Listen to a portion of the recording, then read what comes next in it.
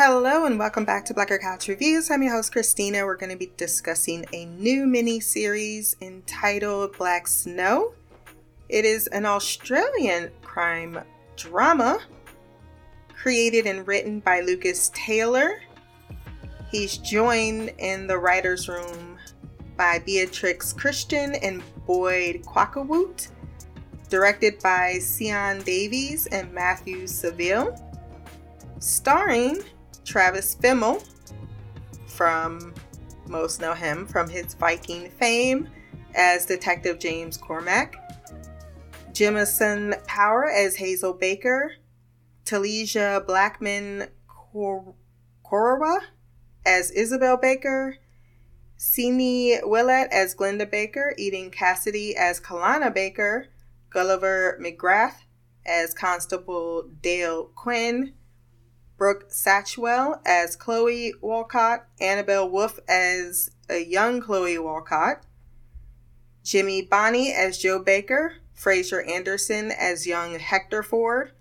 Josh McQueen as young Anton Bianchi. Eric Thomason as Steve Walcott.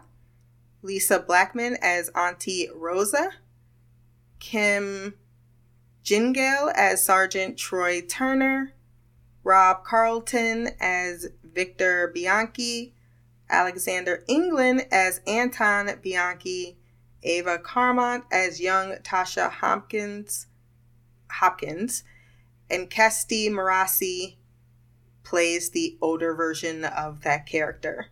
Quite a bit in our cast, and since they are crucial to this story, I thought I would give credit where credit's due to all of them. It looks like this show premiered January 23rd. It was released on AMC and is currently on AMC. The first episode is free on Prime, or you can buy the season for $9.99, or you can sign up for the AMC free trial. And if you want to binge through the entire season, that's for you to decide. But those are the avenues that you can explore to watch the show. It's produced by Lois Randall and Kayleen Butler. Cinematography by Eric Murray Liu. And has a running time of 52 minutes per episode. Our synopsis: in 2019, police detective James... Now, I keep wanting to say McCormick. It's not his name, but that's what I see every time I see Cormac. Investigates the cold case murder of a 17-year-old girl, Isabel Baker, in 1994. So my first initial reaction, I didn't write any notes. I just went in blind for the most part. Was that it's a nice setup for a murder mystery. And I hope they stick the landing, because when you do have such a shortened season, you don't have time to waste. And it's a mini series. So I am going to trust that they have where they want to pace it out. And in this first episode, I'm intrigued, but I'm not all the way deeply, man, I got to tell everybody about this show. So it's good. I'm interested to see where it goes further. I think we have plenty of potential suspects as it is. So for a premiere, I thought it did its job. Before we jump into my review, wherever you listen to this podcast, Podbean, Stitcher, Apple Podcasts, Spotify, wherever else good podcasts can be found, go down to the rating section, drop some stars, leave a review. My social media will be there as well. If you want to send feedback, blackercouch@gmail.com, or you can leave a comment below. There is 1994 and 2019. And I think it's best if we start with the past, because that's also where the show takes us. In 1994, Isabel Baker is coming from some type of formal, because she has the flowers on her wrist that indicates as much. She's on a bicycle, which is interesting, knowing what we know a little bit later. And she seems to be frantically in a hurry. She gets to a payphone. She makes a call. I don't hear anyone pick up, But she turns around when a car pulls up, lights blaring, music loud, and that's when we cut to the present. Going back into the past, staying with Isabel, she lives at home with her mom and dad, who's a pastor. She is being raised in a pretty strict upbringing, don't straighten your hair. They're committed to their culture. And I understand, particularly as they are the only persons of their color in the neighborhood. It's a small town community. It feels as if there is one big farm that probably employs or is the major employer of many other businesses in the area. And she has her life planned that she's going to go take a trip once she graduates from high school. She has a boyfriend named Anton, and her sister, Hazel. I didn't want to forget. His sister Hazel is keeping her secrets, but also a little envious, I think, as any younger sister would be, at all of the attention, and everyone loves her sister, and she's so pretty. She initially states she's not going to straighten her hair, but when she gets blackmailed, she offers to do it.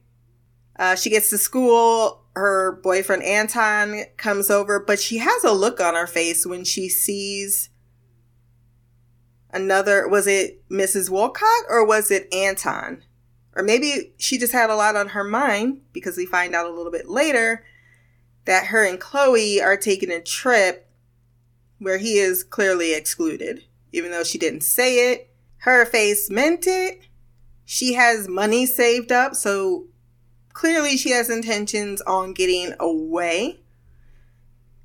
And that's something that's brought up in another person's future prediction that, hey, I want to get away from here, but I'll most likely end up working on the farm with my dad. And I think that was, and please forgive me right now because I'm not going to remember everybody's name. I just know he was the young boy that clearly has a crush on her. I tried to bring on IMDb faces, but not super helpful. Back to our young versions. Oh, it's Hector. Maybe because he doesn't look like a Hector, that I didn't know his name was Hector. So young Hector. Older Hector is the one that made that remark. They go to, at first I thought they was buying drugs, but no, they're buying a vehicle. It's a van, a very busted up van, but they just need some wheels so that they can do their road trip. Her and Chloe have this planned. I think I've already mentioned that. And on their way to returning, because they leave and skip school to pick up this vehicle, because she does not want her parents to know at all. And she points out to Chloe that your peoples are not like my peoples. So the idea that she's so terrified that she's just going to send a postcard tells me that she feels very stifled by her parents and their beliefs and their discipline, their strictness, to not allow her to have her own individuality. Then there is Chloe, who seems really sweet, but also seems to have a crush on Hector, which we find out when they're in detention, because they break down and they don't get back to school in time, so they're given detention. Once they get to detention, that's when Mrs. Wolcott presents them with the idea of a time capsule where they're responsible for getting everyone to fill them out, the papers, as well as do some videography, which I feel is important. Because as they're hanging out, smoking weed, filming later, Hector says, oh, I can have an original and I can have one that has a smoking pot removed from it so that no one's aware of the original version. So that tells me there's an original version somewhere, and I don't know if it's in the Mortal Kombat movie thing, because that would be a perfect place to hide something that you don't want anyone to know and find, especially after the fact. Because clearly this time capsule went in fairly close to when Isabel Baker was killed. And from here, we follow her and Anton.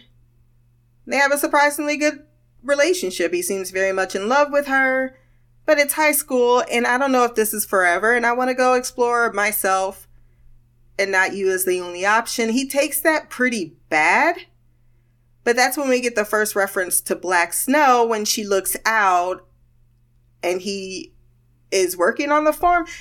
Is the guy... I thought the Walcotts were the big success story. Or maybe it's the Bianchis. That would make a little bit more sense. Because he says my dad has a lot of people employed. He buys her this really nice necklace. But then she drops the bomb that, hey, I'm leaving. He doesn't like that he's being told this late, and that Chloe and another person that's fixing the car knew before he did. And he says, I'm going to just take you home. So that's where we end in the past. Then we get to the future where Hazel comes home. And she has a daughter named Kalina. She works in Brisbane, I believe, as a nurse, which is why she can't come home quite as often. So the grandparents raise her child. And they're at the cusp of opening the time capsule. And so she's there to support the family on this anniversary because it's been 25 years. And as everyone's reading out their points of the time capsule, we see the older Chloe, who says she misses Isabel every day. We have the older Hector. Hector causes quite a reaction from Hazel. She actually starts to, which is what people do when they're stressed. It could be used for a lot of things, but I'm just going to say stress right now because I don't know. She starts hitting that and she starts taking drugs, some type of prescription drug, before she comes back to settle herself down. I've never seen it go through your eyes, but sure. Oh no, was it drops in her mouth? I've never seen that, I should say. Some strong stuff. Then she goes back in time to see her daughter read her sisters. They take out her shirt, which she really loved, and she puts it on. That's not weird at all. But as she's reading, she talks about how people are snakes. They're not who they say they are.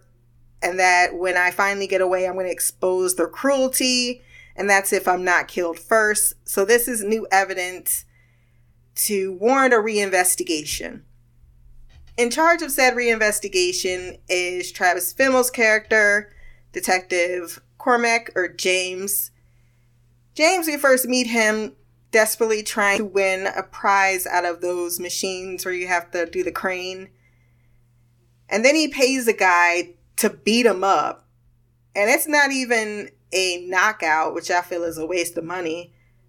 But he definitely has some self-loathing to want to feel this particular way. Then he sings Happy Birthday. So I'm guessing he lost someone. 312 of 1994 is the person he lost. I'm going to guess it's a child. And then he goes back to his job, which he works entirely too hard at since his boss has to beg him to go home. He does close his cases, and he has a whole photo album on his desk to remind himself of the people that he is trying to find closure and justice for.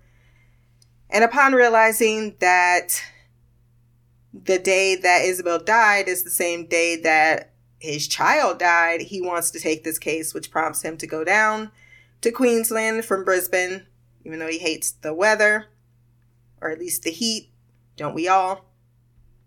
And then he quickly makes friends with Dale and is not as welcomed by the other sheriff, who I feel is definitely, because his reaction is weird. If you're in a small town and a young, beautiful girl dies, and it's probably the only death in forever, that's going to leave an impact. You're always going to want to look into that. You're always going to want to find closure.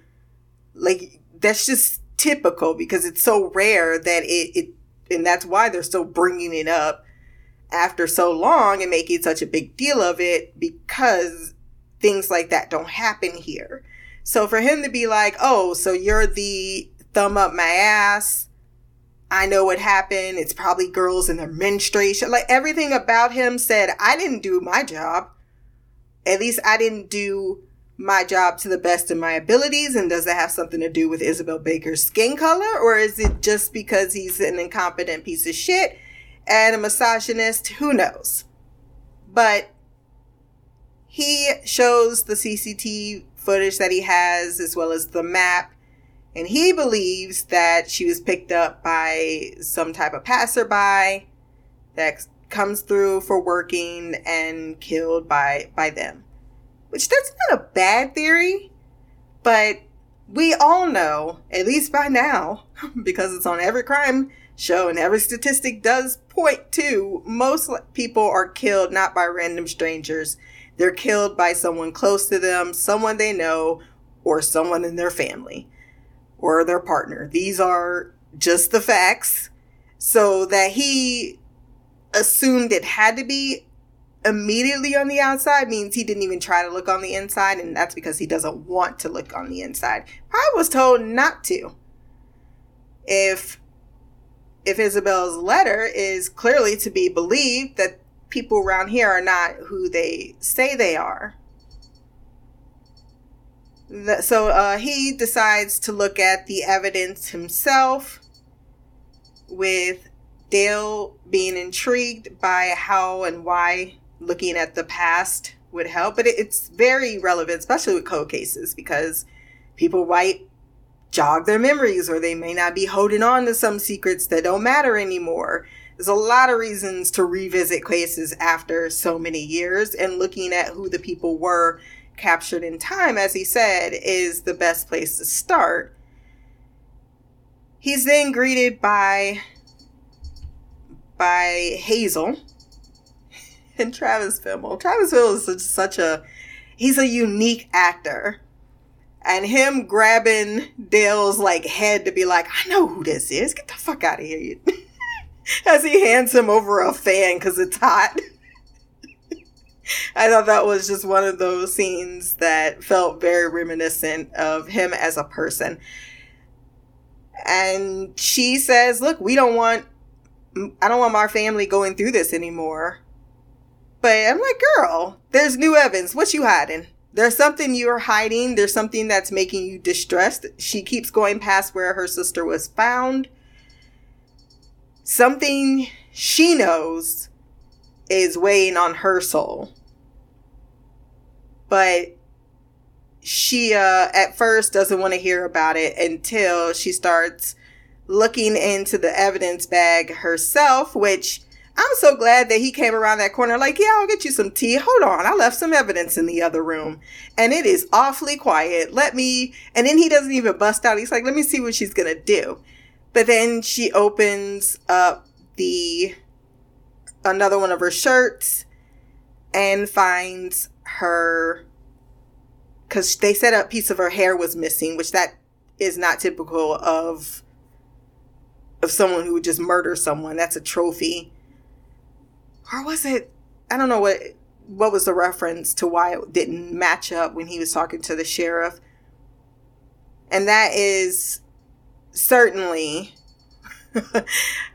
even more of a reason to reinvestigate, because now we have 2 more additional pieces of evidence that we didn't previously that points to someone in this town murdered her. And Hazel should want to know who that is. I believe that she loved her sister, but she is a suspect as much as her daddy, who was holding the Bible praying really hard like he did something he regretted, which was probably some harsh words when he found out what his daughter... I bet mom was never even told, because she goes into the room with Hazel to hold Kalina as they all mourn someone I don't even think Kalina's ever met, but sure. Why am I saying like I'm so cold? Like, no, you can't mourn someone you never met. It just felt a little much. I got the other ones. Like, yeah, I smell the scent of Isabel, and I haven't smelled that scent in a long time. But I suppose I need to just let it go. I'm trying to think of an excuse for my bad behavior, but there's none.